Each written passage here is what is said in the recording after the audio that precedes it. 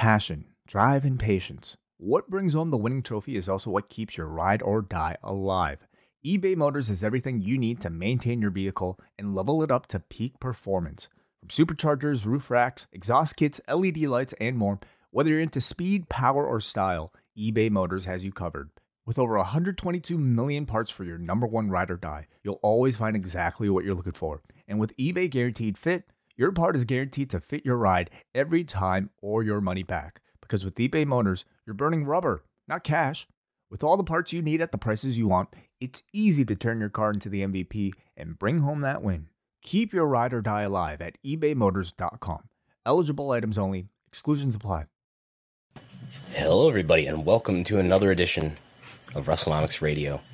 I'm Brandon Thurston, broadcasting live and on demand from Buffalo, New York, where today is Sunday, July the 10th, 2022. And I'm joined today by not one, but two co-hosts to help us get through the latest allegations that have been reported by the Wall Street Journal against Vince McMahon. Yes, John Laurinaitis is involved as well. Chris Gullo, hello. Hello, how's it going? We have a jam-packed show today, a lot to talk about. And the much requested, in demand, Jesse Collins joins us again. He's back. Yeah, I'm on one of those fancy part-time deals. I don't work every show. He's on the Lesnar contract. Now it seems to be the Reigns contract. Yeah, maybe not the Brock contract. Maybe like a Randy Orton contract, like no house shows, a lot of holidays off. So after some 2.5 years of avoiding COVID, it has finally struck me. So I don't know if my voice sounds different today, but I might give out halfway through this, but we'll make it through as much as we can. I think I'm doing much better than I was yesterday, so I think I'll survive. You sound fine. We showed Brandon a $1,000 Undertaker cameo where he talked about how important it was to work hurt and set an example for the boys in the back. So I think he's ready to go. Yes. What does Vince say? You can work sick just the same. There's no such thing as sick. You can always work sick, something like that. So we're keeping in mind many of the Vince peeves. So where should we begin, Chris Gullo? Well, before we start, if anybody has any questions or comments or anything, you can do a super chat. Just on the YouTube stream, you press a little $ with your question. Put any amount that you think is fair for the question. We really appreciate every super chats we get. And if it's about the topic we're talking at the time, we'll answer around then. If it's not, we'll get to it towards the end of the show. Mm-hmm. All right. But yes, we will talk about the big topic as we're mostly going to be going through the newest reports from the Wall Street Journal on Vincent McMahon. And we will start with some highlights from that Wall Street Journal article. And we have here Vince McMahon. This is from the article. Vince McMahon, World Wrestling Entertainment Inc.'s longtime leader, agreed to pay more than $12 million over the past 16 years to suppress allegations for sexual misconduct and infidelity, an amount far larger than previously known. The payouts went to 4 women, all formerly affiliated with WWE, who signed agreements with Mr. McMahon that prohibit them from discussing potential legal claims against them on their relationships with the 76-year-old executive, according to people familiar with the deals as well as documents reviewed by the Wall Street Journal. Right. So Gullo's going to do a lot of reading for us coming up here. We just reset the table for anybody who needs to know what the whole timeline of this is. Arguably, you could put this timeline going back to 1986 with Rhea Chatterton, who will include her story in this too. But on March 30th of this year, the board of directors, that's WWE's board of directors, including independent members who are supposed to be the ones who are overseeing WWE executives, on March 30th, they received an anonymous email from a friend of a former paralegal at WWE that raised a number of issues. Sometime in April, the board of directors began its investigation. Then on May 19th, Stephanie McMahon announced that she was taking a temporary leave of absence. She announced it on Twitter and on LinkedIn. And then a couple weeks later, on June 3rd, Business Insider reported that Stephanie McMahon was removed actually by Vince, although Fightful, The Observer, and others would later dispute that part of the story. On June 12th, the board of directors received a copy of the settlement agreement between the former paralegal and Vince's lawyer, from Vince's lawyer. And then on June 15th, the Wall Street Journal actually made its first report. So this is the second report from the Wall Street Journal on this subject. The first one being on June 15th. So then on June 17th, 2 days after the first report, Stephanie was made interim CEO, interim chairwoman. It was announced by WWE that Vince would retain his head of creative duties. And Vince appeared, of course, on SmackDown that night. On June 27th, just a couple weeks ago, maybe less than a couple weeks ago, New York Magazine published an article from Abe Reisman that interviewed Rita Chatterton and interviewed Mario Mancini, Mario Mancini says that Rita Chatterton told him about the allegations of sexual assault that Rita Chatterton raises against Vince McMahon. She alleges that it took place in a limo in 1986. Mario Mancini says Rita told him about that the next day, which is news. This is an allegation that was around in 1992, but Mario Mancini saying he can corroborate it in real time is news. And then on July 8th, this past Friday, the Wall Street Journal put out its second report. So there is that. I would expect, as we talked about last episode, maybe HBO Real Sports to come out with something. I understand there's a letter going around with former WWE employees who may be signing a letter to send to WWE and or the media. So that's what I've heard. I would expect maybe that will come out in the relatively near future. So there's that. And then we have, courtesy of Mike Sempervive on Twitter, sharing the actual physical hard copy of the Wall Street Journal yesterday, I believe, where the Vince story does make the lower half of the fold on the print edition of the Wall Street Journal. W leader paid women hush money. So there's that. And we will go through now what is a total of six different allegations from 6 different women against Vince. So, Chris Cole, take us through. All right, we will start. The previously unreported settlements include a $7.5 million pact with a former wrestler who alleged that Mr. McMahon coerced her into giving him oral sex and then demoted her and ultimately declined to renew her contract in 2005 after she resisted further sexual encounters, according to people familiar with the matter. The wrestler and her attorney approached Mr. McMahon in 2018 and negotiated the payment in return for her silence, the people said. Okay, and then there's a contractor at WWE. In another previously unreported deal, a WWE contractor presented the company with the unsolicited nude photos of Mr. McMahon she reported receiving from him and alleged that he had sexually harassed her on the job, according to people familiar with the woman's 2008 non-disclosure agreement. Mr. McMahon agreed to pay her roughly $1 million, these people said. And then a manager, this is my understanding, the Wall Street Journal does use the word manager. I don't think this refers to a wrestling manager, but my read is that this is a corporate manager, an employee. And in a 2006 agreement, a former manager who had worked 10 years for Mr. McMahon before allegedly initiated a sexual relationship with her was paid $1 million to keep quiet about it, according to people familiar with the deal. And then we have additional information about the paralegal, the former paralegal, who is part of the original story that the Wall Street Journal put out in June.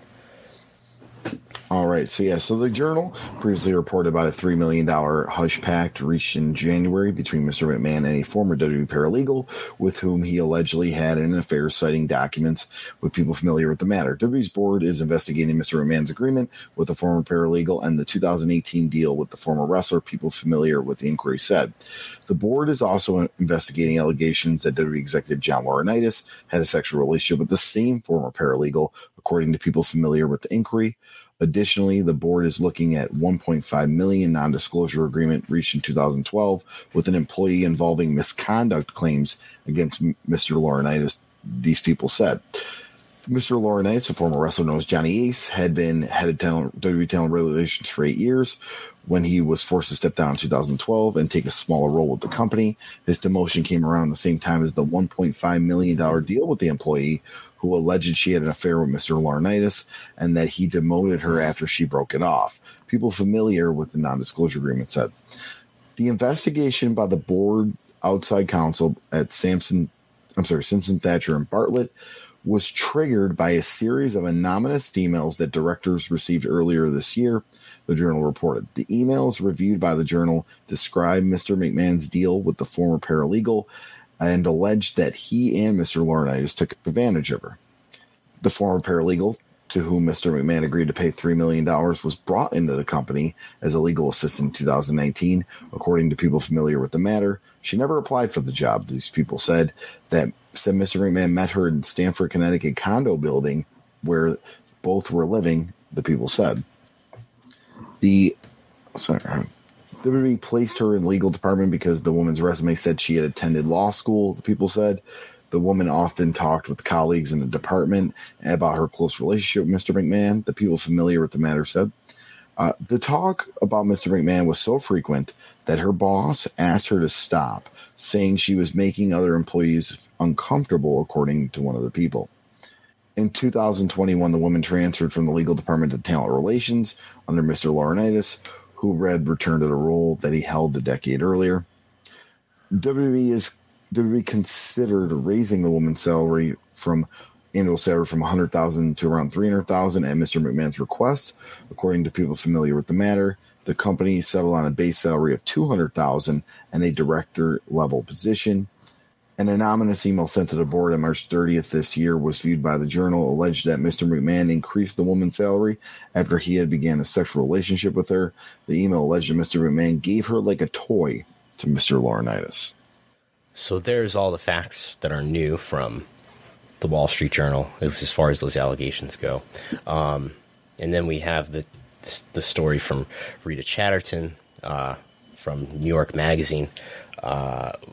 New York Magazine is referencing her telling the story on a Geraldo show in 1992. Vince continued to, if you want a $500,000 contract, you're going to have to satisfy me, and this is the way things have to go, she continued. Vince grabbed my hand, kept trying to put my hand on him. I was scared. At the end, my wrist was all purple, black, and blue. Things just didn't. He just didn't stop. This man just didn't stop. According to Chatterton on the show, Vince said, "How's your daughter going to go to college?" Of course, she doesn't have to go to college.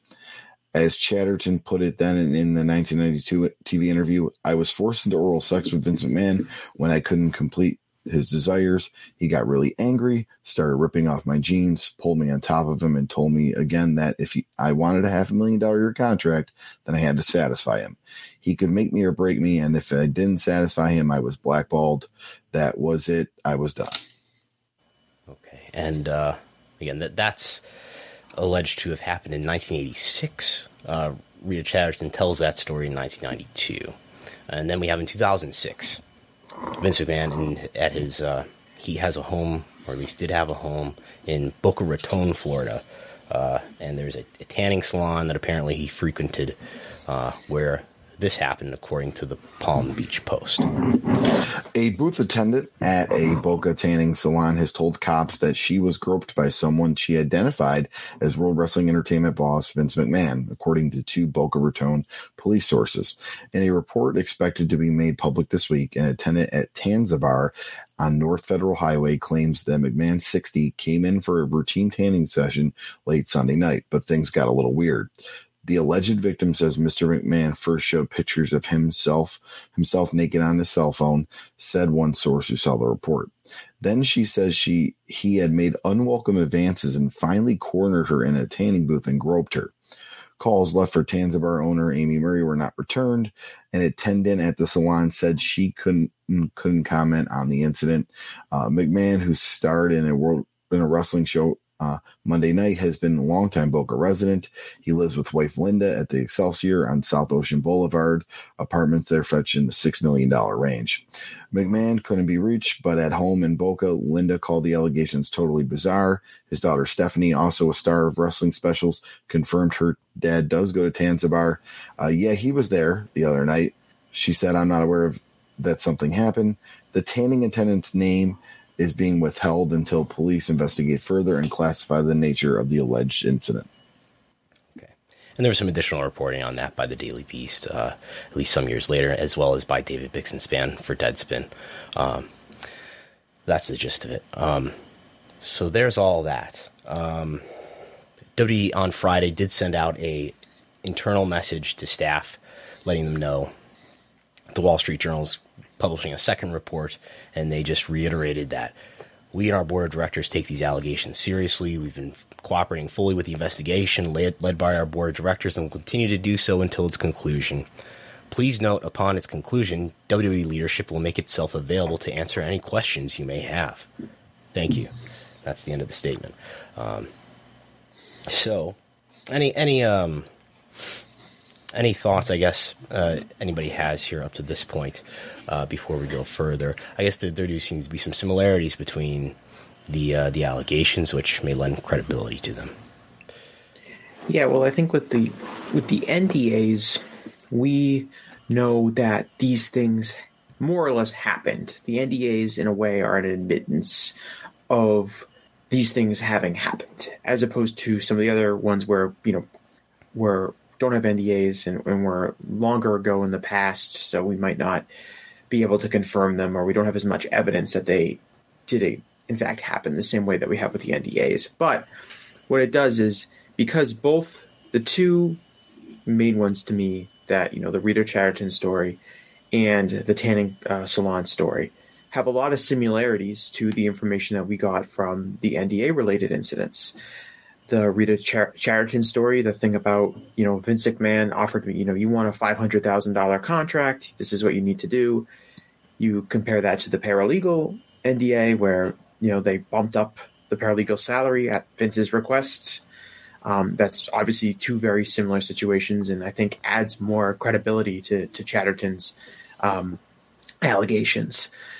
The tanning salon story, the story that had, wanting the tanning salon attendee to take nude photos of him, and then she went through her phone while going through McMahon's phone. Vince was showing her nude photos of him that were already on the phone. That sounds very similar to the NDA where Vince sent nude photos to the person in question. So again, we have the NDA kind of somewhat confirming a pattern of behavior that adds more credibility to these allegations that we don't have NDAs about, that maybe there's a little bit more uncertainty about how they happened or if they happened at all. And that to me is pretty troubling if I was Vince, and it was pretty troubling if I was a WWE Board of Executive person, just because it does make it seem much more, these allegations that kind of had happened in the past and have kind of been dismissed from the public eye, seem to have more credibility the more information that comes out of this investigation over these NDAs. Sure. So someone asked me after the story came out, what I thought what I thought about it, and sort of how Vince is going to react. And I think the history of the way Vince handles crisis or scandal is that he's going to ignore it and post through it for as long as he can. And I think that's what we've seen so far. We've seen sort of these small appearances that seem to have no real purpose other than to put himself out there, whether it was on SmackDown or on Raw or on the Cena episode of Raw, or having himself and Stephanie and Triple H and Pat McAfee appear on UFC. And we have this report from Fightful that reports that when Vince got to the back after that first SmackDown appearance, this is what Fightful reports. One person told Fightful they wished they'd spoken out sooner, and said that McMahon's response would often go from no selling the whole thing to being defiant. They also said that after McMahon's pointless June 17th appearance that's on SmackDown, he returned to the gorilla position and shouted, "Fuck him," seemingly in response to the allegations that caused his insistence to appear on television. So there's that. Fightful also reports that everyone that they spoke to continued to believe that John Laurinaitis was done with the company, but they believe that he has a golden parachute deal with WWE that will likely take care of him. Female talent told Fightful last year upon his promotion back into talent relations that they were expressing frustration. One person, one higher up, told Fightful Johnny Ace's ninth life is about to be lost. W Talent have not been able to speak on the record about the allegations and reports, but have spoken with Fightful privately and expressed displeasure and extreme frustration with Vince McMahon's handling of it. So we have, according to Fightful, at least the people that they're talking to, Talent, not happy about this. So, and then, this is also Friday, later in the night Friday. Denise Salcedo reports on Twitter that, quote, sources tell me that Vince McMahon's Netflix documentary has been pulled and is off the programming spreadsheet at Netflix. A source at Netflix confirmed it no longer being listed on their spreadsheet. Another source at Netflix said, quote, that shit's out of here, end quote. Another source indicated that the project was already deep in post-production and that several talent interviews had been done months ago and that millions of dollars were spent. Denise spoke to one of the producers on the project. However, they declined to confirm nor deny this story to her. The documentary that we're talking about here is the documentary that was first revealed to the public to be in development back in October 2020 on W's earnings call. At that time, it would be a documentary, a 4-part documentary on Netflix, executively produced by Bill Simmons. Sounded like it was going to be a largely positive piece. Probably doesn't make a lot of sense. Probably isn't a very good look to put out a positive 4-part piece on Vince McMahon without at least dealing with these issues. Sean Ross Sapp has also said that he's heard that W had the final approval of the final edit of the documentary. Who could have foreseen a documentary about Vince McMahon, not a positive documentary about Vince McMahon running into some trouble? Yes. And then Dave noting that about SmackDown on this past Friday, just a note from SmackDown, business as usual. Everyone, especially Vince, acting like nothing has happened. So there is all that. And we can talk about all the usual stuff about how the power struggle may be unfolding in terms of Vince has controlling shares because of his special Class B shares. So I guess I think... Someone asked me if terms between, if the relationship between Vince and Stephanie is still good. And I said that I think anything is possible. I think very little information leaks out of this family world. And I tend to think that Vince and Stephanie are probably still on good terms. I see no reason to think otherwise. And you look at that she was at least willing to sit with him at UFC and have that sort of photo op. That said, I don't know exactly what the relationship is between. I'm sure it's a complicated relationship between Paul Levesque and Vince McMahon. Although he was in that row of seats too. I think Nick Khan was there somewhere too, but he was not in the frame. But he was, I think he was at that UFC event as well. I think you have to wonder where this information continues to come from for the Wall Street Journal report. It may be coming from somebody who's on the board. And that would include the executive members are Stephanie, Hunter, Paul Levesque, Nick Khan, as well as all of the independent members. And we can put those members on the screen here. W Board of Directors is now one member short. Connor Schell announced his resignation from the board. We'll talk about that in a moment. But I just wanted to add, too, that there may be... It is plausible to me. I think I've explained this on previous episodes, but it may be that there's different factions with different interests about W's future, especially as Vince ages here. There may be different people or executives who want W to stay a family business. Maybe Stephanie is included in that because I think she wants to run this company, maybe be permanent CEO. And there may be others who want to sell it. So that may be what's happening there. That may be contributing to the Business Insider report that reports that, hey, no, Vince pushed her out to frame Stephanie as somebody who was pushed out because of performance in her job. And then there's the view that, well, this is really all a Nick Khan strategic plan to one by one, just like the test your might meme, to overcome Hunter, who fell from power in 2021, to overcome Stephanie, who announced her temporary leave of absence and whose performance was discredited in the Business Insider article in June. And now it's time to get Vince. I'm not particularly persuaded by that theory. There may be some truth to it, but I honestly don't know what to make of that. So what would again? I asked the question: what does Nick Khan get out of like muscling out Vince? I guess if this is just be my speculation, if he's able to sell this company and make it no longer viable as a family business, and he gets to sell this huge asset for billions of dollars, that's a big deal for him, I guess. That's, again, I'm not a believer in this Nick Khan is this mastermind strategy. Do you think it would benefit his career? Okay, he pushes Vince out, does this big sale, which, okay, the idea that would benefit his career because he just sold this massive company.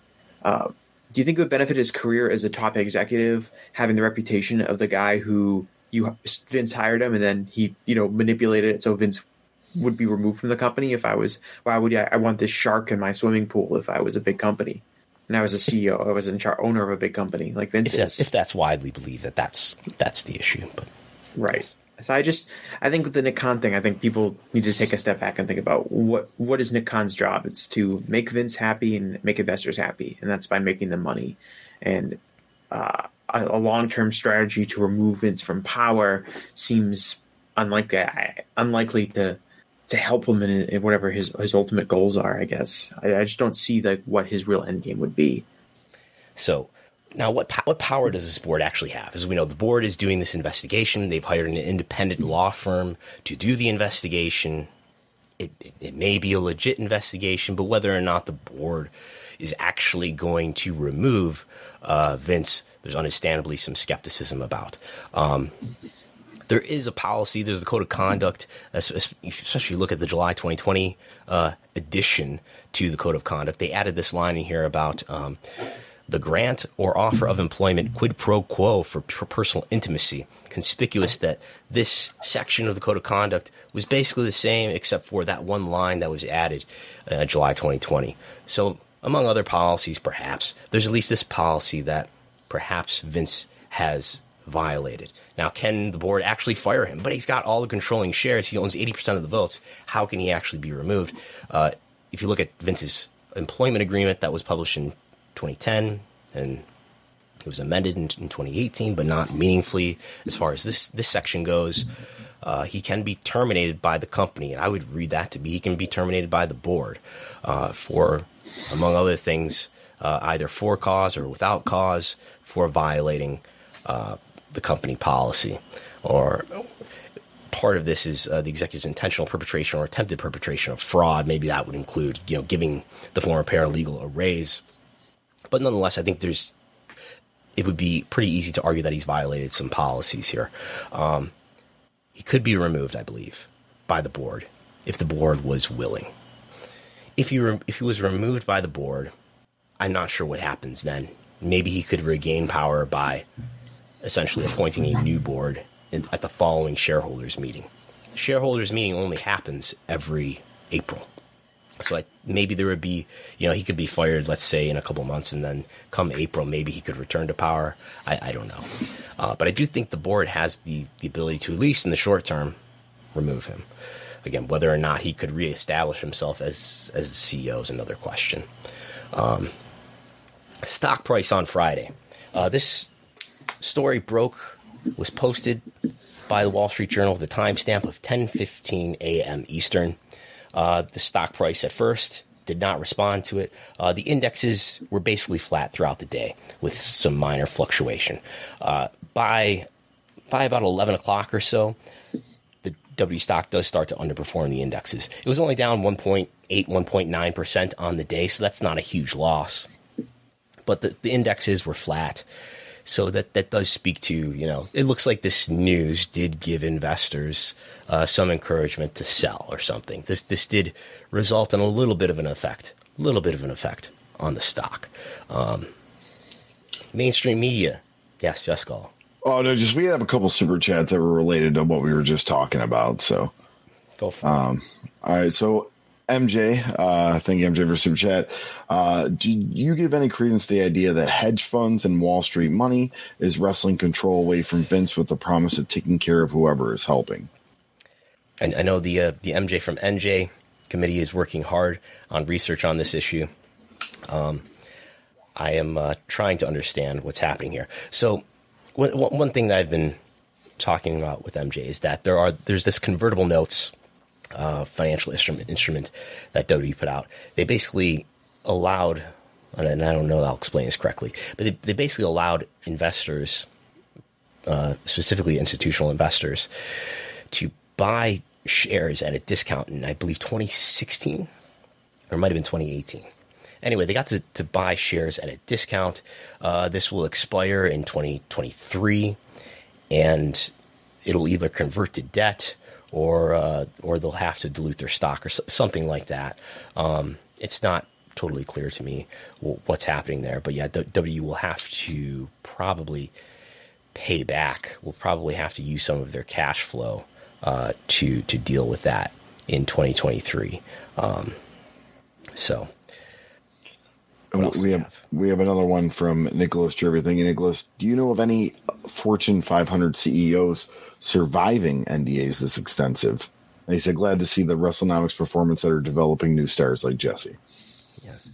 I don't. I mean, people have raised, this doesn't involve NDAs as far as I know, but people have raised the Papa John's story to me with whatever the Papa John's CEO's name is, John something, right?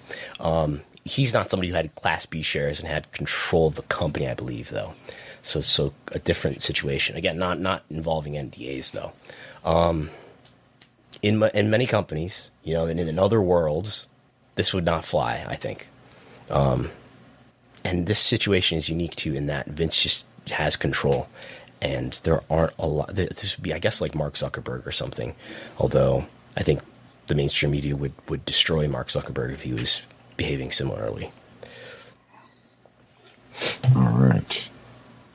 I was going to say, with these headlines, I was very surprised that the standard go-to headline for mainstream media outlets was, Vince McMahon paid $12 million in exchange for silence, or $12 million to keep women quiet, $12 million in NDAs or whatever. When I was reading the Wall Street Journal story, like when I read the headline, I'm like, all right, there's more to this than just the paralegal story. The paragraphs that jump out to me, and they jumped out to everybody because everyone was reacting to it in real time when it came out, was that the $7.5 million to a former talent, on-screen talent, somebody who fans would recognize if we knew their name, and there's been plenty of speculation online about who those people potentially could be. That to me is like a way bigger story if I'm like trying to sell this as an interesting story to the public than just the $12 million. So I kind of found that like a little bit interesting. If I was writing the headline for this, I would have written that he had a relationship, paid a $7.5 million NDA to an active talent or former on-screen talent. To me, Vince is a billionaire. $12 million is like a lot of money, but it's not really that much money to him. And, is there really that big a difference between $12 million and $4 million that we already knew about? The big scoop there was the oral sex with an at the time active wrestler with promises of being pushed, or after the fact was de-pushed. Yeah. That to me, and then you also have the nude photos story. That to me is like the big thing that I think the general public is really going to care about. And I was a little surprised to see the mainstream media headlines kind of universally all be focused on just the $12 million and 4 women. Yeah. Yeah. I think the big story, the big story is sexual harassment and forced oral sex. Like that's really severe allegations. And in fact, there's no really true response by WWE. And honestly, monitoring social media, other than some diehard wrestling fans, there isn't this like public general backlash right now against that, which is to me ridiculous. Well, I definitely think, I thought, my just as a fan, I thought before Friday that the original New York Wall Street Journal story about the paralegal and that NDA, I thought that Vince had gotten away with it, basically. I was going it looks like they're going to ride this out. It's not going to be that big of an issue. This totally reinvigorated, I think, the public's interest in this issue, which is bad for Vince. The Rita Chatterton story, the New York Magazine story came out. It kind of came and went. Very little mainstream media picked up that story.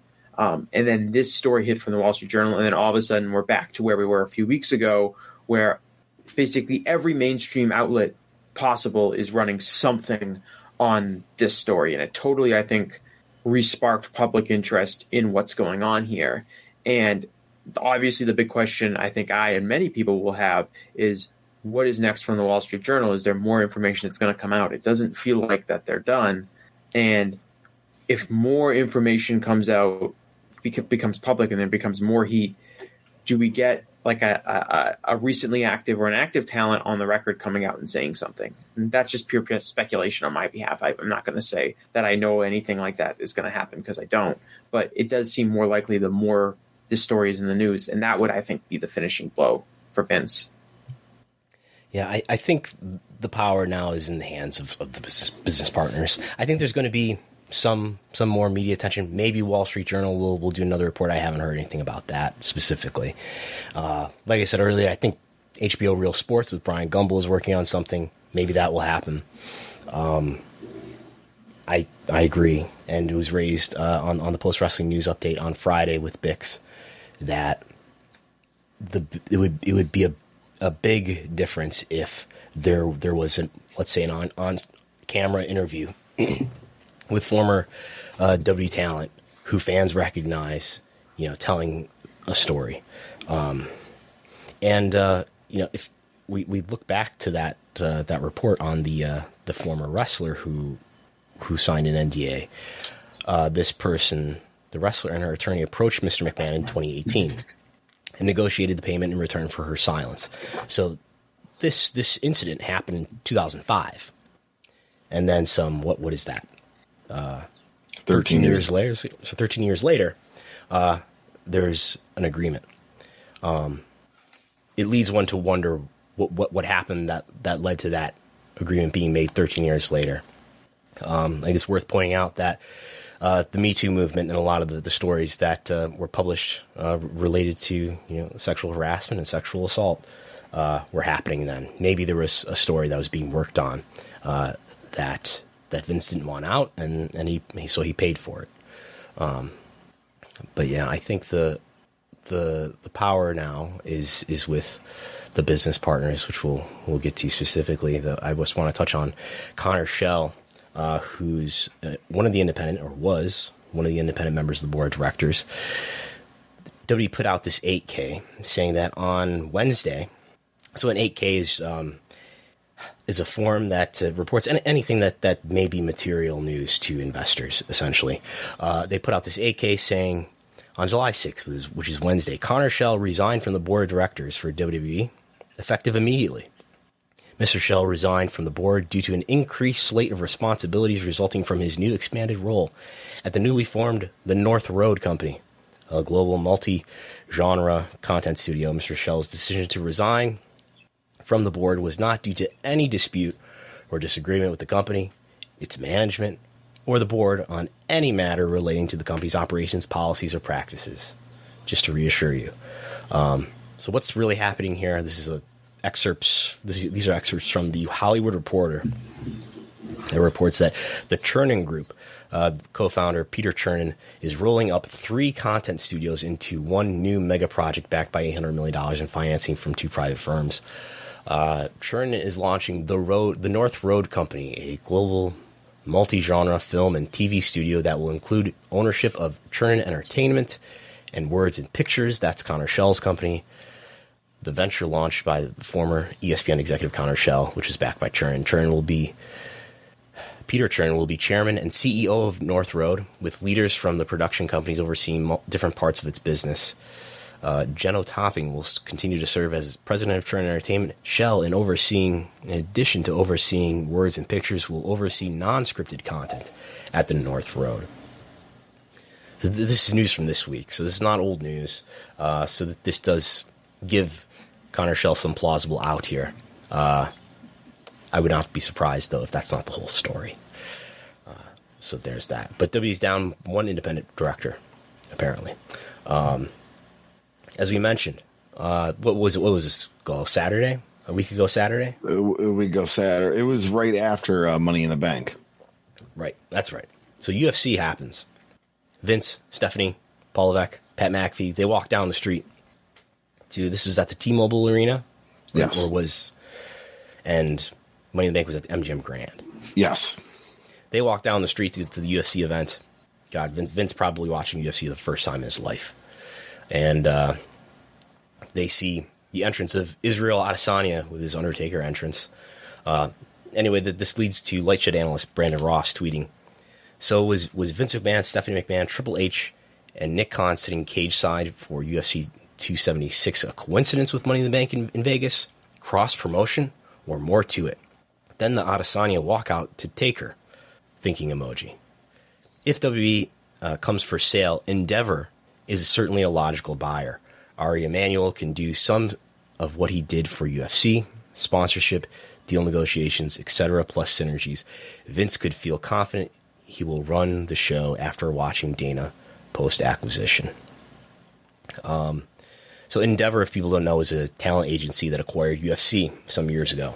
Ari Emanuel is... wasn't there a show based on Ari Emanuel? Was it one of those HBO shows?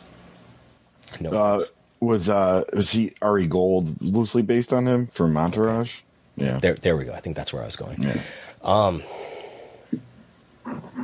The argument that the Light Shed analysts have been making on their podcast is that, hey, look, and I think there's a CNBC article to this line of argument too, which probably quoted Rich Greenfield, that, hey, look, the sports rights fees market continues, the value for sports rights fees continues to grow. So why wouldn't you want to, if you can, acquire a company, a league outright, to put a cap on that so you don't have to continue to pay escalating TV rights fees? UFC did it, or I'm sorry, Endeavor did it with UFC. Even though Endeavor is not a media distributor. But it would make a lot of sense if you can afford it to acquire WWE, scandals notwithstanding. So maybe that's something that happens. I don't know if they're interested in it or if they can afford it right now or if they want to in light of these allegations. What happens next, though? Todd Martin replied to me on Twitter to something that I was tweeting on Twitter about the consequences. What can actually happen here? As cynical wrestling fans are quick to say, well, it's Vince. Nothing can happen to Vince. And Todd Martin from The Torch pointed out, he said, I'd frame the question like this.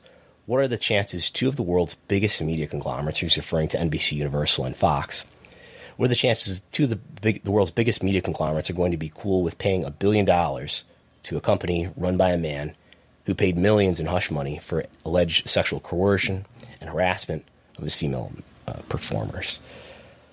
When you frame it like that, things don't sound as hopeful and as safe for Vince in his future. So, and then that's what's going to happen? Like, does Fox care? Does NBCU care? I guess there just needs to be more mainstream coverage of this. Curious what you think, Jesse. My question for this would be, I agree that because WWE's business model was still primarily business to consumer, I don't think Vince would have anything to worry about. Because I ultimately think WWE fans, enough wrestling fans, won't care about these for them to stop paying to go to shows and stop paying to buy pay-per-views or whatever, or buying merchandise or whatever your old business model is. But because they're business to business now, it does open up space for, I think, a higher standard of what's the right word I want to use? A higher standard of professionalism, a higher standard of ethics because it's no longer a relationship between Vince and these fans who love him and who will bow down to him when he comes out on SmackDown. It is a relationship between Vince and these major media companies that are very brand conscious and will make difficult decisions if they feel like, their bigger picture or their public image is going to be tarnished by continuing to do things like allow Vince McMahon to appear on television after these allegations have come out.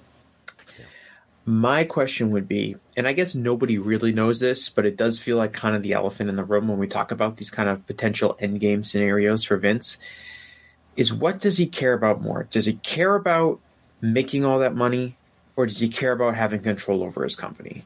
Because if things head down this path where he becomes such a toxic personality that he is going to have to make that choice, it's whether do you care about being the boss and being in control, or do you care about your billions of dollars?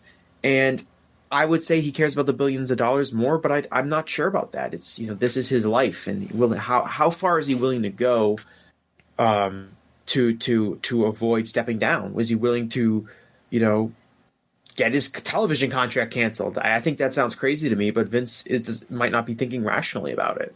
I think he cares about control more than money. The question is whether he's willing to destroy his legacy for the sake of keeping control for the latter part of his life. I think everything that I've learned by studying his product and his career is that making money is fine, making money is good, but he wants to maintain control and be the manipulator. It's sort of like how there's the three different kinds of promoters theory. There's a promoter who listens to the crowd. There's a promoter who doesn't listen to the crowd. But then there's the third best kind of promoter, and probably in Vince's view. I don't know if this is something that he says, but I think this is something he would subscribe to. Then there's the third best kind of promoter who makes the crowd want what you want. And I think that's what he wants. And that's the whole tension between him and his audience has been about control, about who's the one who's really manipulating this show. When, certainly in my view, he could be making a lot more money. All of his consumer metrics could be higher if he wasn't so insistent on making people want what he wants. Again, now, how willing is he to maintain that control? At what cost? That is the question, and we have not seen such a high cost be charged as that which might end up being charged here.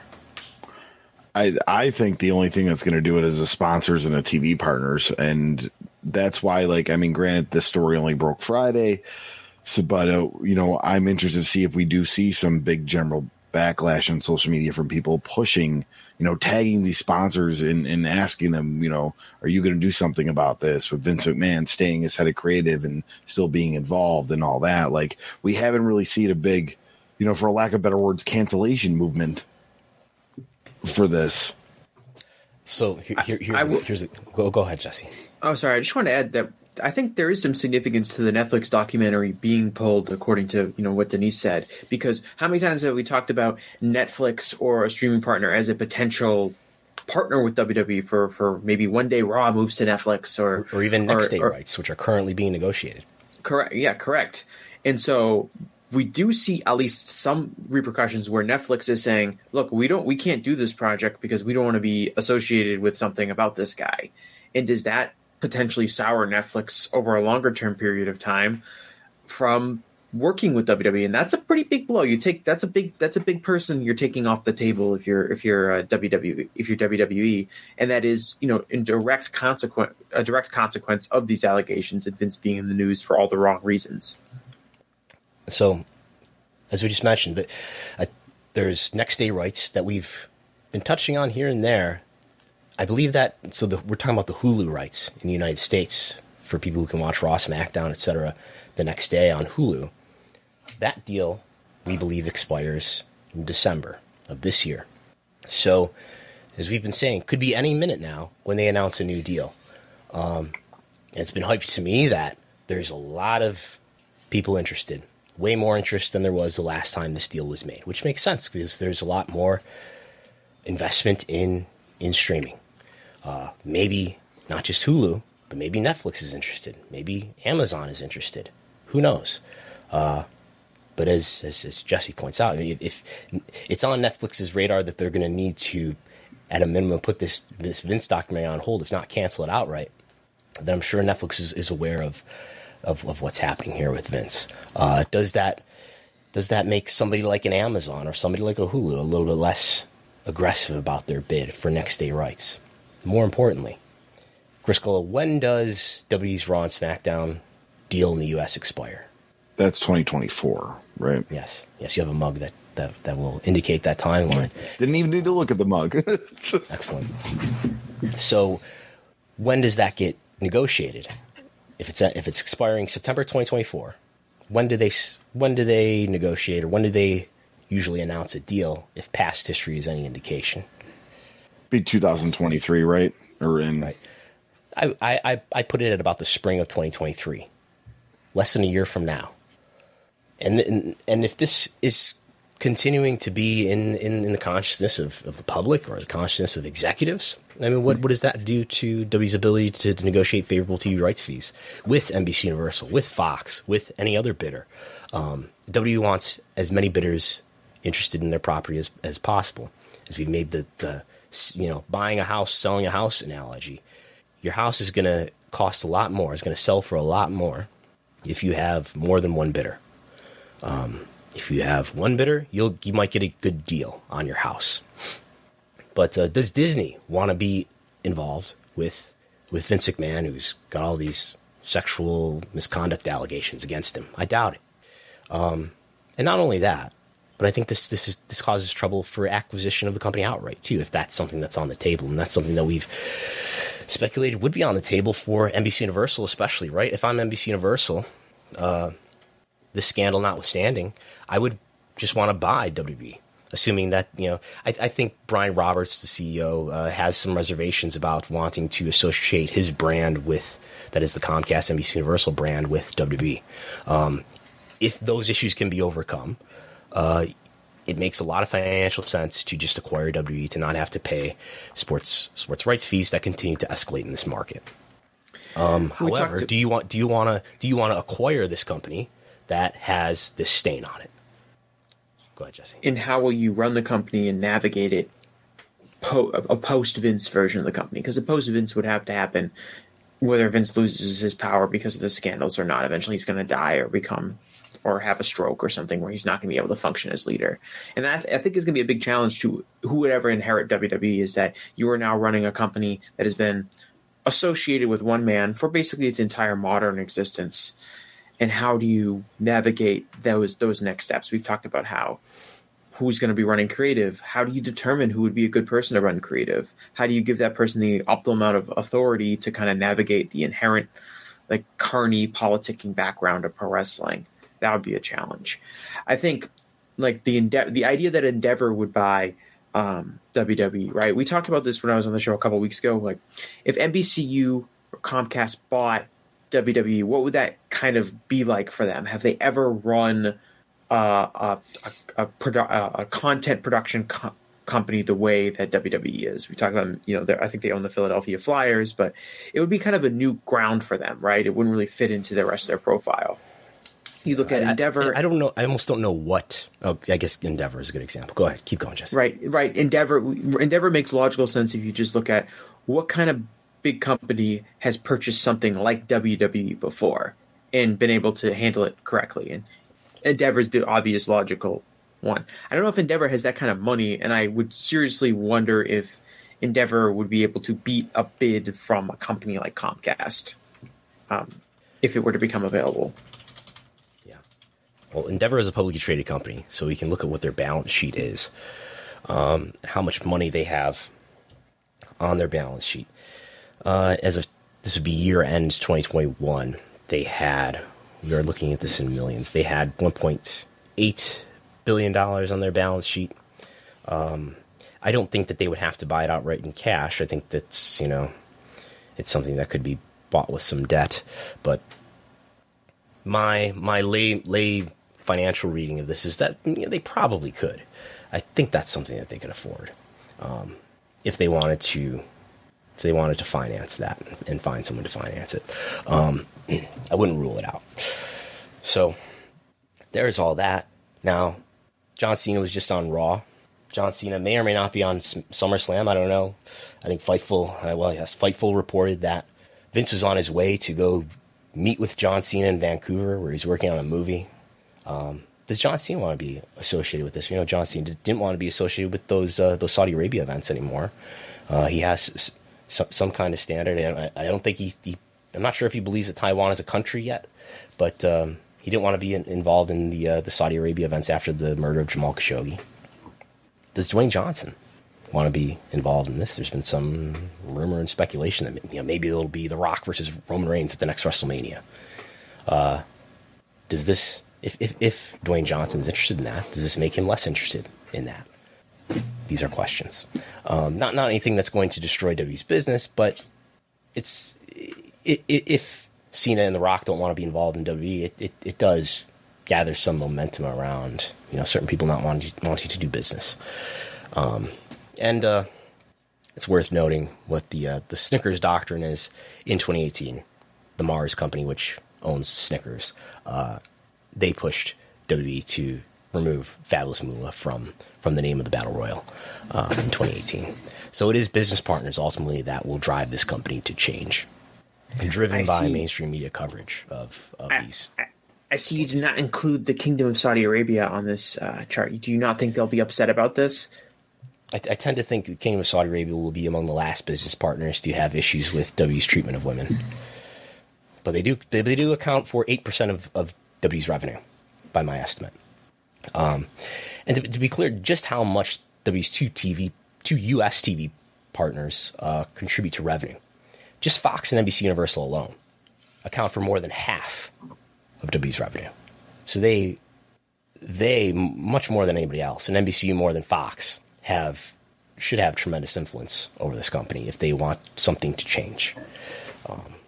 BetMGM has an unreal deal for sports fans in Virginia. Turn $5 into $150 instantly when you place your first wager at BetMGM. Simply download the BetMGM app and sign up using code Champion150. Then, place a $5 wager on any sport. You'll receive $150 in bonus bets, regardless of your wager's outcome. And if you think the fun stops there, the King of Sportsbooks has plenty of surprises in store. Check out daily promotions, same-game parlays, live bets, and so much more. Download the app in Virginia today and get $150 in bonus bets instantly from your first wager. Only at BetMGM. BetMGM and GameSense remind you to play responsibly. See BetMGM.com for terms. 21 plus only. Virginia only. New customer offer. Subject to eligibility requirements. Rewards are non-withdrawable bonus bets that expire in 7 days. Please gamble responsibly. Gambling problem? Call 1-800-GAMBLER. Promotional offer not available in Washington, D.C. Yes. So there's all that. The Wall Street Journal points out this line from WWE's risk factors that WWE lists in each of its annual reports. The paragraph addressing it in the Wall Street Journal about how vital Vince McMahon is to this company. WWE describes Mr. McMahon as critical to the success of the company, which runs the world's most famous wrestling business and reported record $1.1 billion in revenue. WWE said in regulatory filings that losing Mr. McMahon would put its entire business at risk. I think this is a wildly overrated risk factor that media loves to eat up. I think Vince is a detriment to WWE's business in many ways. On the net, I'm not sure. I'm not sure what his corporate role really involves, other than head of creative, and what he's really contributing in a positive manner. We do give him this, that he's been a good corporate strategist in terms of recognizing that the WWE Network direct-to-consumer wasn't working out and they had to go another way and sell the licensing off to somebody like Peacock. But it's not as if, I don't get the sense that without Vince, that Nick Khan can't, and people around him and other executives in the company can't handle the management of this company. That said, I think he's been a tremendous detriment in his creative role. I don't know that Bruce Pritchard would be better, but certainly Paul Heyman would be better Paul Levesque would be better. Brandon, don't you think it's somewhat notable that, as far as the public knows and what WWE has made public, is Vince isn't currently running the business side of the company. Vince has stepped down from his position as CEO. He's in charge of creative, but he isn't currently in charge. And the stock price has barely moved. So the idea that investors, we saw this in the past, right, when Vince McMahon was killed on television or when Donald Trump bought Raw, the notion that Vince McMahon was no longer in charge was enough to negatively impact the stock price, even though it was clearly a kayfabe-related incident. This is real life. He's not running the company from what WWE has publicly said, and the stock price hasn't gone down. So that to me tells me that maybe that we're overblowing the idea that the public thinks and the investors think that only Vince can do this job and only Vince can make this happen. The statement that's published here, okay, WWE describes Mr. McMahon as critical to the success of the company. I feel like you can swap out WWE and just put Vince McMahon in those statements. So Vince McMahon describes Vince McMahon as critical to the success of the company, and Vince McMahon said in regulatory filings that losing Vince McMahon would put his entire business at risk. I think it sounds very insular. Vince trying to insulate himself by saying like, look, I'm very important, so there's no way you can get rid of me, which comes in handy at times like this when people might want to get rid of him. Yeah. Yes. I think too, when the Trump and the car blowing up and everything, there was one factor that wasn't there that's here now is Nick Khan, and he's had a pretty good track record over the last few years of increasing WWE's profitability, and I think that the investors at least see that he's the real one really kind of making a lot of the business decisions. I will say that I have the impression that investors are very impressed with Nick Khan. Yeah. Anything else to add on this? Do we have any super chats here, Golo, before we... Nothing on that. We just had a super chat in the beginning from Ukra, or Urka. I always say it wrong. Urka, just wishing, hoping you get well soon. You're sounding better throughout the show. As the show goes on, Brandon. My health is improving. Yes. As I talk here. That's good. I've got one last thing. I don't know what we're going to move on to exactly next, but I just wanted to ask, kind of put out one thing there. Nick Khan, speaking of Nick Khan, he's very media friendly. Nick Khan, he's on all of these podcasts and he's doing all these interviews and he's on CNN and he's talking, or CNNBC, and he's talking about all the great things WWE is doing and all this stuff like that. When does Nick Khan start getting a little bit of public pressure put on himself for working in a company that, according to these Wall Street Journal stories, has a pattern of sexual misconduct? And when do we start wondering about when this stuff is going to get cleaned up? It's not just Vince McMahon. It's John Laurinaitis. It's clearly distressing if you're, I think, hearing about this and being like, wow, WWE is this out of control organization where the executives are using their power to gain sexual favors from employees that work underneath them. I think you look at the Jamie Horowitz, Nick Khan basically brings in Jamie Horowitz, right, to WWE to become their, executive vice president of development and digital. Jamie Horowitz was fired from Fox in 2017 amid a sexual harassment probe. And so that's something that I look at and I say, okay, well, like, when does Nick Khan, who goes on, he's got so many friends in the media and he goes on all these podcasts and things like that, when does he start getting some, because I feel like he's gotten zero criticism throughout this entire thing, and it's Vince's fault, and Vince is this terrible person and all this stuff like that, and all that is well and good. But I do wonder, when does Nick Khan start getting asked some difficult questions about what you're doing in this company?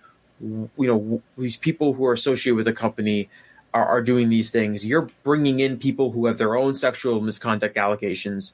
What's going on there? And I feel like he has gotten zero pushback from anybody on that. And I would have real questions about, moving forward to be like, is this the guy? Everyone loves Nick Khan. He's so great, but this company seems to be like Animal House. And ultimately, as this, I don't know what he was, the official title, CEO of the company, he is going to be responsible for a lot of that image issues. Yeah, I usually around summer. So last year SummerSlam, that's when Nick Khan did the interview with Ariel Helwani. He did at least one interview that we talked about ahead of WrestleMania. he seems to do interviews ahead of of major pay-per-views, right? I wouldn't be surprised if there isn't a Nick Khan interview ahead of SummerSlam, which is at the end of this month. I don't know what he could say other than their public statement at this point is that there's an independent investigation and they take it very seriously. And Vince has said he'll accept the outcome, whatever it is, and they're investigating the workplace culture and things like that. But that's a strong point about Jamie Horowitz. I remember when he was announced as being hired with WWE that that he left Fox Sports because of sexual harassment. Seems like he might fit in great at WWE as we learn more about what WWE is like. And lastly, I should have said this earlier. The statement that WWE put out to talent about the most recent Wall Street Journal article and WWE executives will be made available to you at the conclusion of this probe. Here, I'll read it. WWE oh no, that's not it. Yeah, here it is. We've been cooperating fully with the investigation led by our board of directors and will continue to do so until its conclusion. Please note that upon its conclusion, WWE leadership will make itself available to answer any questions you may have. If I'm a talent and I hear that, I'm not happy about it, and I think it's completely ridiculous to have that kind of policy. And because who are we talking about here? We're talking about Vince McMahon. We're not talking about some administrative executive who talent will never ever see and doesn't interact with on a regular basis. This is someone who talent is expect to work with every single week, who are expect to communicate with at every single television taping. And this message kind of gives out the impression that's work with this guy, pretend like nothing is happening, everything is normal, business as usual. Vince is no selling it, or Vince is coming through the curtain and saying fuck him. But don't ask any question about this. And, when we're done with this probe, which God knows when that's going to be done, and God knows how much more information we're going to come from that, then you can ask questions, and then we can talk to you and trust us, we're on the up and up. And it's wrestling. People will take that, will eat that shit sandwich and do it with a smile because this is their dream and they want to main event WrestleMania and they want to continue to make big money in WWE. But as an employee, I would be extremely frustrated at this kind of public messaging. Yeah, especially for talent. This is the person who, by far more than anyone else, has the most control over your career and over what you do in the company. Mm. That's part of the problem. It's part of the reason these NDAs exist is because he's in that position and he has power over talent. And now talent's supposed to, I guess, this message tells me that it's basically like, what this message is don't worry, we're investigating it, but don't ask any questions right now and just wait till we're done with it and just keep doing your job. And that wouldn't fly. It's once again making them powerless. Like, no, you can't do anything right now. You can't ask any questions. You can't bring it up. Can't talk about it. We'll deal with it. Yes, but if you have a problem with your push, you can stand outside Vince's office. Yes. So, anything else to add here? As we will touch briefly on the New Japan story. If not, New Japan this past week had its business strategy meeting where we had the president Obari out here. They had a number of slides which I have attempted to translate. I translated some of them where they've given sort of a breakdown of their where their revenue comes from, including tickets and merch. They did do a breakdown here, as you can see, business to consumer and business to business. So a lot more of New Japan's revenue by percentage is coming from consumers rather than business to business. That's largely driven by the fact that Japan is in an especially strong media rights region, and the U.S. very much is. And for some reason, they put this slide out here showing the number of wrestlers who they have broken down as all wrestlers and just Japanese wrestlers comparing 2012 to 2022. I guess showing that they just have more wrestlers across all ages.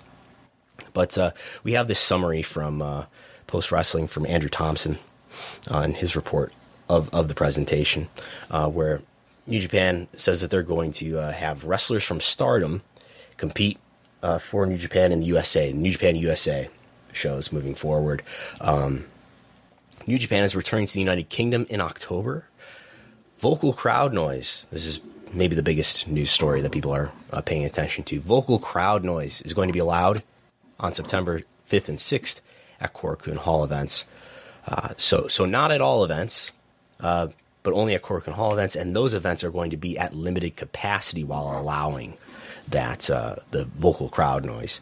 So very unclear to me when, and I understand that's part of a government restriction that they have to comply with in Japan, but very unclear to me when, if ever, there will be a vocal crowd noise allowed widely in Japan again.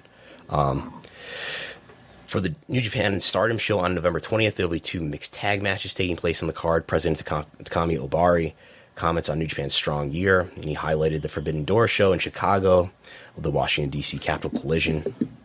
He said that the one thing that New Japan has been able to do that other companies have not is build a consistent sub-brand, like Strong, that has allowed them to tour in the U.S. and Japan at the same time. New Japan hopes to change the entry process for talents coming into the company. He says this new regime will be implemented this year and will allow for talents to come into the company and more smoothly after college. I did read a transcription of Takaki Kadani, who is the Bushiroad president, the parent company's president. I read his comments where he talks about sort of the young line process and how maybe we don't need to make everybody shave their head and wear plain black trunks and boots for as long. And maybe we can have people start to show character earlier in their career, whereas usually it takes until they come back from excursion before they're showing any kind of character or gimmick or different attire. I'm not sure how I feel about that as a traditionalist for Japanese wrestling. Stardom wrestlers will be featured on New Japan of America going forward. So I expect that means there's going to be New Japan Strong shows that include Stardom talent.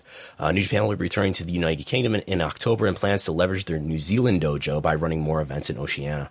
In 2019, 96,000 people watched G1 Climax events. I believe that means in person. That fell to 36,000 and then 28,000 during the pandemic. 2022 ticket sales, though, for the G1 have surpassed 30,000, and the target is for total attendance of 50,000. So because they want to run these G1 events with the most capacity possible, with the highest ticket sales possible, we're going to have clap crowds throughout the G1 because you have to sacrifice some capacity if you have vocal noise. At their August 16 and 17 shows, seats will be divided by factions so that fans can cheer their favorite groups. There's going to be an outdoor show on January 20th in Roppongi Hills as part of TV Asahi's Summer Station event. New Japan and Stardom on November 20th. Obari says we'll have around 2 mixed tag matches. Men will wrestle men and women will wrestle women. So no intergender wrestling here. Obari expressed interest in developing NFTs and the shows on September 5th and 6th at Korakuen Hall will have a vocal crowd noise section. So not even like a full crowd that will do vocal crowd noise, but a vocal crowd noise section. So, and any thoughts on the New Japan business strategy presentation?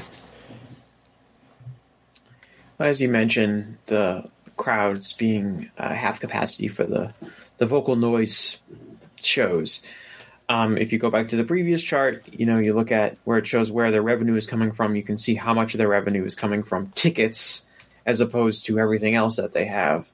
And so for a Japanese company, if it's going to come down to half capacity with vocal crowds versus full capacity or close to full capacity and clap crowds, they're always going to choose the clap crowd, the full capacity with clap crowds, because that's where their revenue is coming from.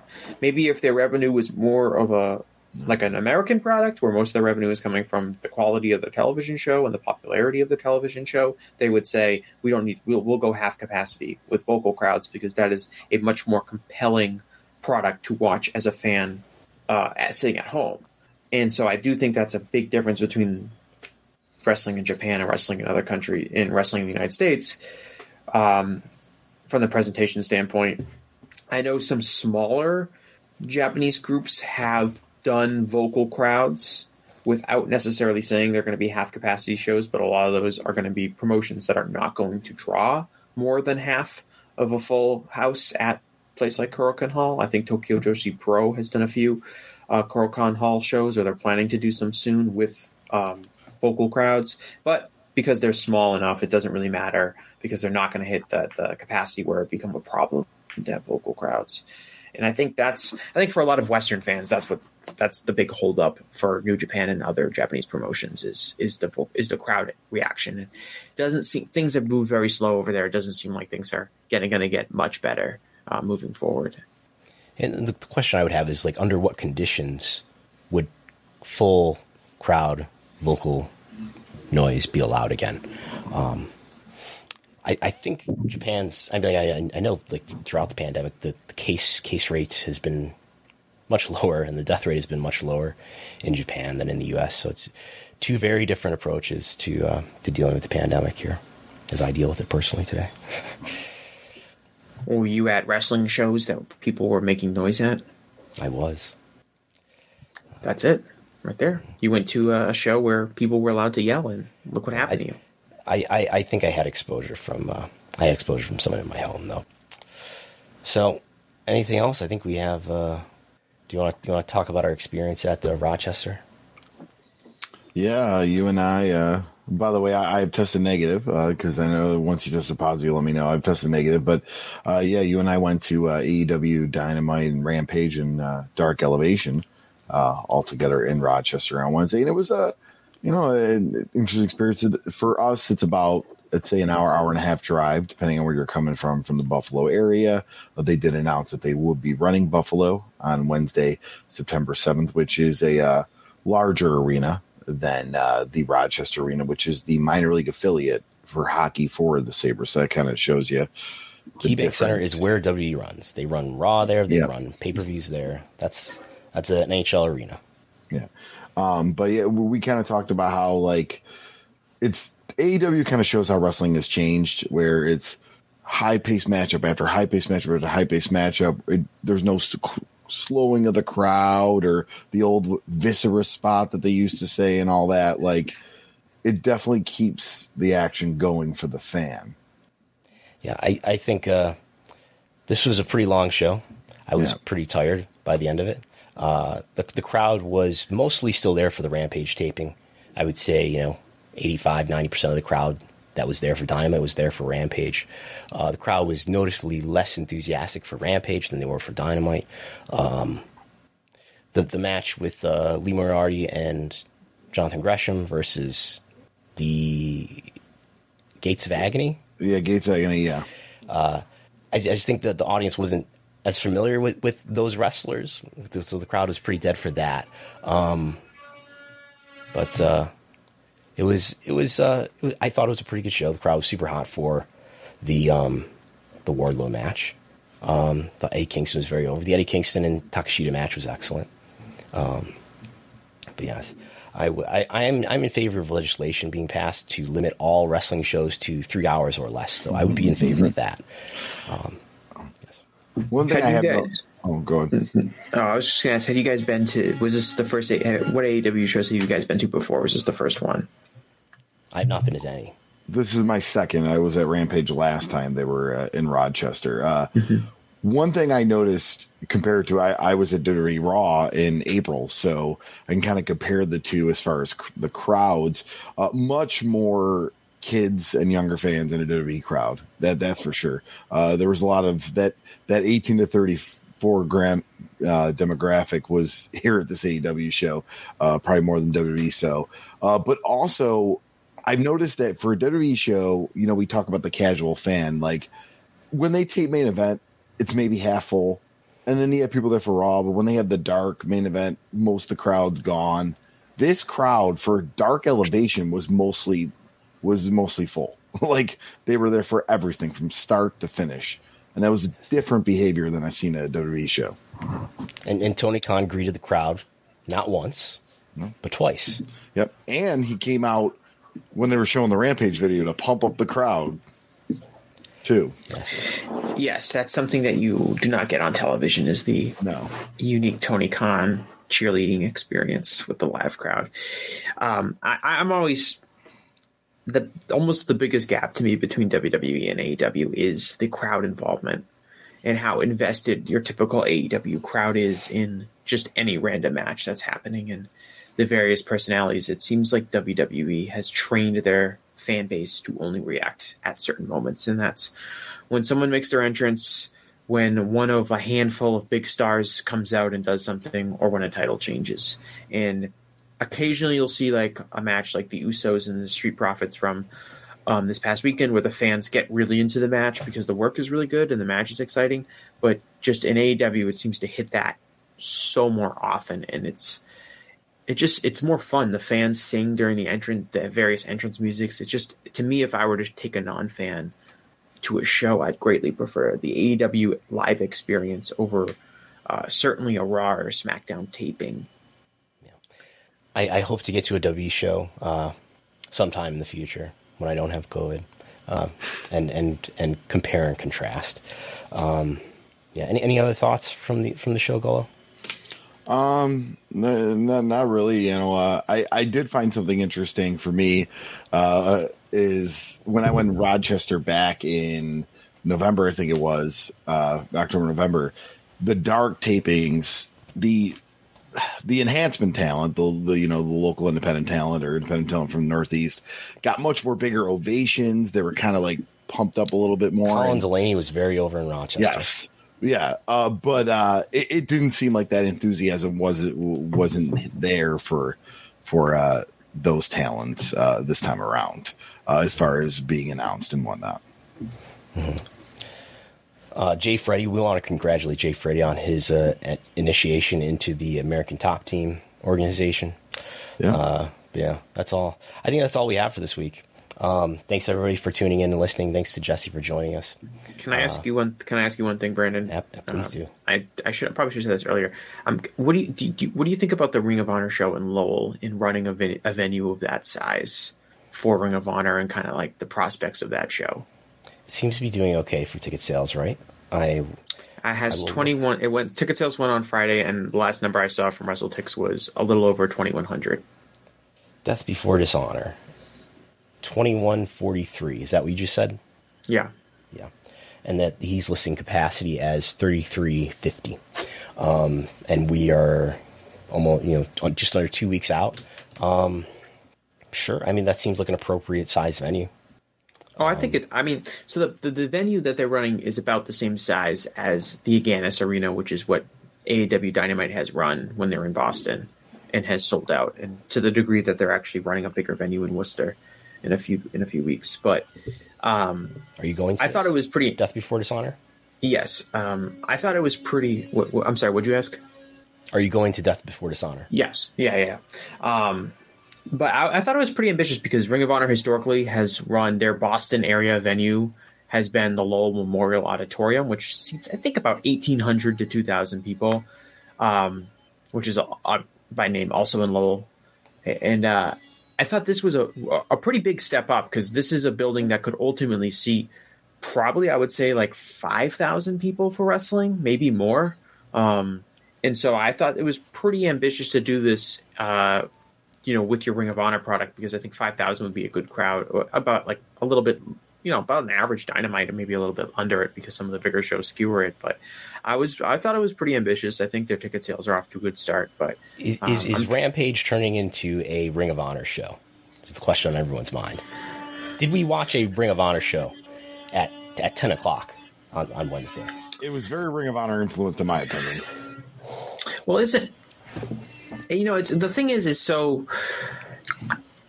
they mixed the talent. It's kind of unclear on certain talents. Who are they? Ring of Honor talent? Are they an AEW talent? What is Jay Lethal? Is he an AEW talent or is he a Ring of Honor talent? He's Ring of Honor doesn't have TV right now, but every single program and every time he's on television, he's talking about Ring of Honor. I believe that they're all signed to the same contract. I don't believe that there are different contracts. Right. So I think it's, we don't really know that much until Ring of Honor, and if they're able to, and I'm sure Tony is working on it, they're able to get some sort of weekly television concept down with Ring of Honor. And where would that be? Where is a Ring of Honor TV show going to be distributed? It's going to be on from 10 to 11 p.m. on TBS. TBS. Yeah. That's just a guess. I mean, it could go anywhere really, if depending on what your ambitions are for it. It could be on a much smaller network, but I would envision a suitable spot for it would be right after Dynamite. I assume that would do significantly better than whatever, the movie that they show after Dynamite or something like that. What do you think? Would it do better than the 11 o'clock replay of the movie? I don't know. I have trouble seeing it going anywhere where people might imagine it ending up on TNT or TBS. Does TNT or TBS want to add another wrestling program that's definitely going to deliver lower viewership and lower in the demo? I just have trouble seeing where Ring of Honor can be distributed to in terms of a media platform that's going to pay something, or probably not pay something for it, but at least give it the reach that Tony Khan would like for it. If nothing else, I believe AEW is working on a fast service, or at least a fast channel. What's FAST stand for? Free ad-supported television. There you go. I believe that's something that they're working on. For like Pluto or something? Something like that, yeah. But you're under the belief it would be like their own, right? Like just their own, and it wouldn't be on one of those fast things. That's the question. I don't know. Sorry, Jesse. What were you saying? That's fine. I was just going to ask about like YouTube. Like this is kind of a separate question, but I was thinking about: do you think this is somewhat unrelated, but potentially a future thing for Ring of Honor? Do you think there's value in shows like AEW Dark and Dark Elevation being YouTube exclusive because they're available to people who maybe otherwise would not be able to, or not regularly watching AEW's product? Do you think that?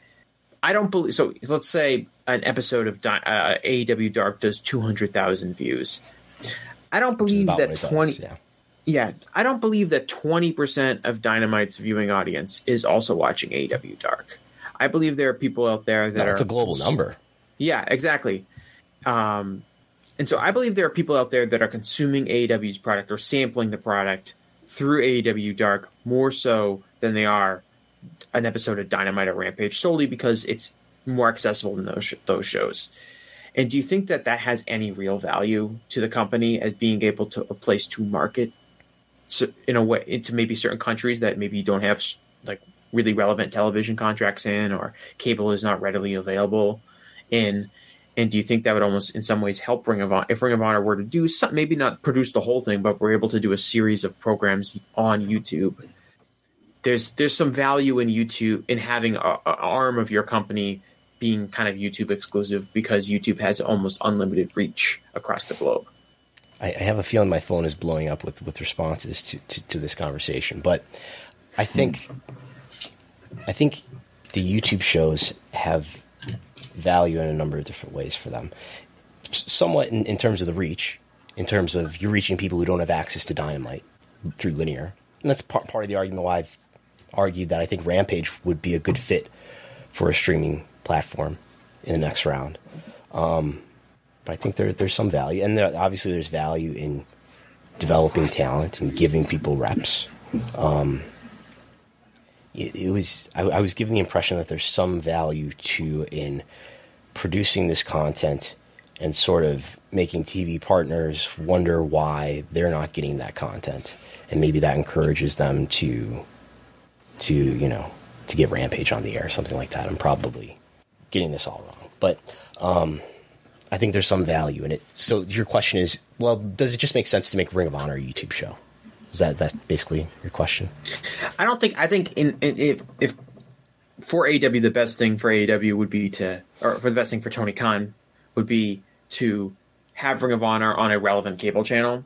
But I'm saying, would there be specific value you could find if that's something we're not to materialize, and the choices are weekly television on, I don't know, Access TV or a smaller cable station versus just being a YouTube show? What kind of silver lining would you be able to find out being on a YouTube show? I don't know. I think there might be, it could be the case that the monetization is better if you're just going to put it on a fast streaming service too. Mm-hmm. But I don't know. I don't know what the best way is to monetize it. It will ultimately be a question of not just how can I make the most money by distributing this content, but also how can I get the greatest reach. Those are two values that are considered together, I think, in any media deal. Not just how much money you're going to pay me for it, but but how many people am I going to reach, which is going to help the rest of my business.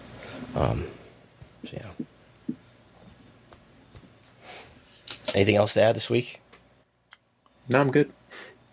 Gullo, what plugs do you have? Are you gonna upset a subset of the wrestling community with your historical perspective on an independent wrestling company? Yeah, we haven't been able to record the last part of the Burt Prentice. My colleague is he's a producer for GCW and other companies, so he's been super busy. He's known as the Kevin Dunn of the Indies, John. Yeah, but we're hoping to record this week and finally get an episode out, and then got some ideas for topics in the next few months.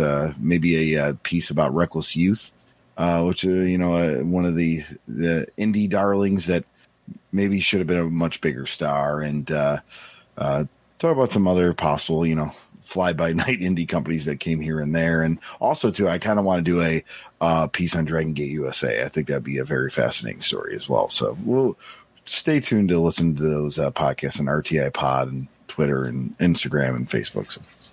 And Jesse, what plugs do you have? Yeah, people can follow me on Twitter at Jesse Collings. They'll be able to keep up with all of my various media endeavors, mostly writing now for voicesofwrestling.com, podcast, Gentleman's Wrestling Podcast, which you can find on YouTube. We just did an episode on Friday. Me and my co-host, Jason Unpresser of Wrestlenomics affiliated Jason Unpresser. We talked a lot about social media and kind of the impact that social media has had on wrestling. And I think it was a really good episode. Jason made a lot of really interesting points, I think, about chasing, the idea of the social media influencer kind of changing, and the idea of it's almost like a white rabbit that these wrestlers are chasing, and kind of going to like the realities of who has actually been successful using social media to help their wrestling career. And the main takeaway being that once you hit a certain level of fame, social media becomes a much bigger detriment than it becomes an asset. So you can listen to that Gentleman's Wrestling Podcast on YouTube. And just like I said, my Twitter account's the best way to keep in touch with anything I'm doing media-wise. Okay. There's always Wrestlenomics on Patreon, patreon.com/Wrestlenomics. You get access to my TV ratings reports that come out nearly every day. Quarter hours when available. You get access to the Wrestlenomics viewership spreadsheet with all my TV ratings data in it. You get slides to all podcasts, including this one. Oh, we got to do a Who's a Draw and a company popularity update this month. I was saying if you want to do that this Wednesday, if you're feeling good, but at least for Who's a Draw. But we'll talk offline. Yeah. And you get access to all the pro wrestling industry reports that I've done for the years of 2019, 2020, and 2021. And you never know what else I'll post on there as well. Again, at patreon.com/Wrestlenomics.